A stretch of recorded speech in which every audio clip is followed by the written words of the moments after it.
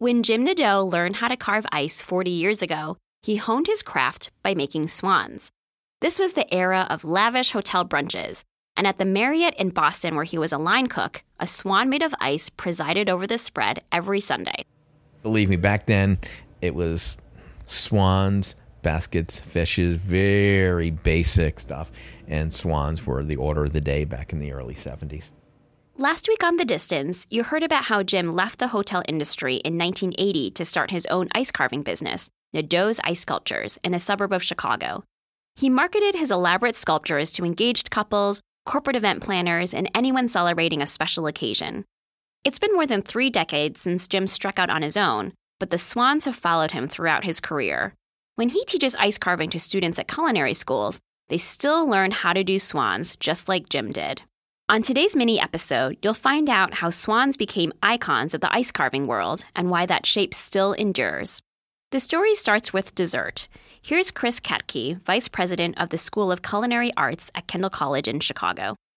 Peach Melba, which was this iconic, ice cream with a peach and raspberry sauce, etc., that one of the great chefs of 100 years ago invented, a guy by the name of Escoffier. That's French chef Auguste Escoffier, who revolutionized the culinary world in the late 19th and early 20th centuries. He created the peach Melba for Nellie Melba, a famous Australian-born opera singer who stayed at the London hotel where he was the chef. This was sometime around 1892 when she was performing in a Wagner opera that featured a swan-shaped boat. When Escoffier served the peach Melba, he included a special flourish. It was served in a swan carved out of ice. So a lot of people sort of point their finger and say, aha, that's where, ice carving worked its way into the culinary arts. But, that was one of the pivotal moments. So we have Escoffier, Nellie Melba, and a Wagner opera to thank for introducing swans to upscale hotel kitchens.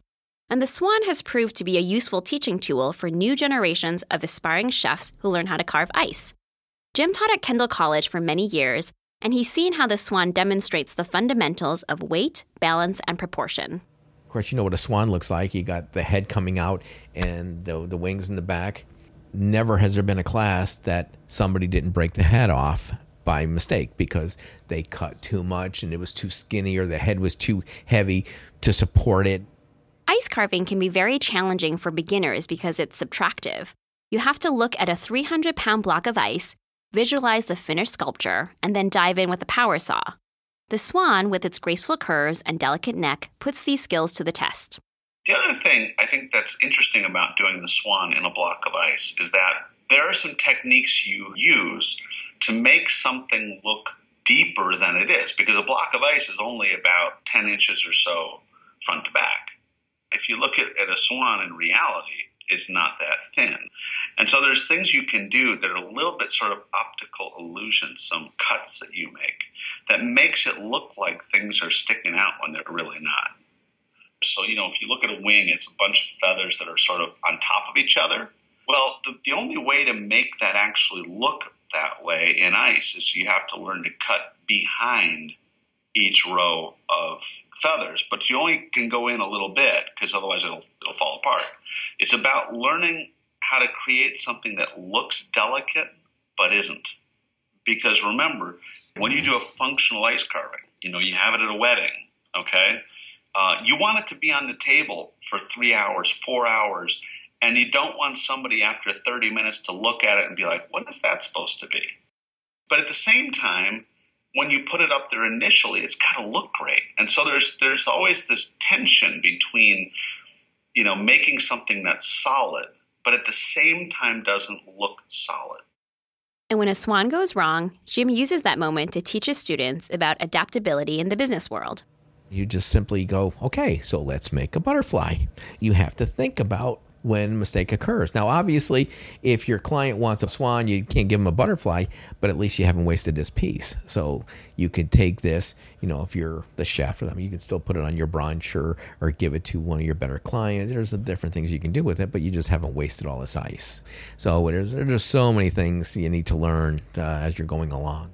These days, Jim doesn't get that many requests for swans, maybe just 3 a year. His creations have gotten more elaborate and detailed.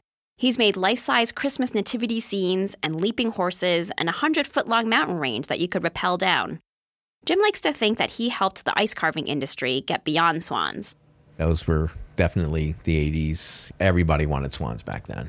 And then we started tweaking it. Well, you really don't have to have a swan. Really? What else can I have? What do you want? Open their eyes. We open their eyes to what's possible. And, always pushing that envelope. That's it for this mini episode of The Distance. Come back next week for another episode about a long-running business.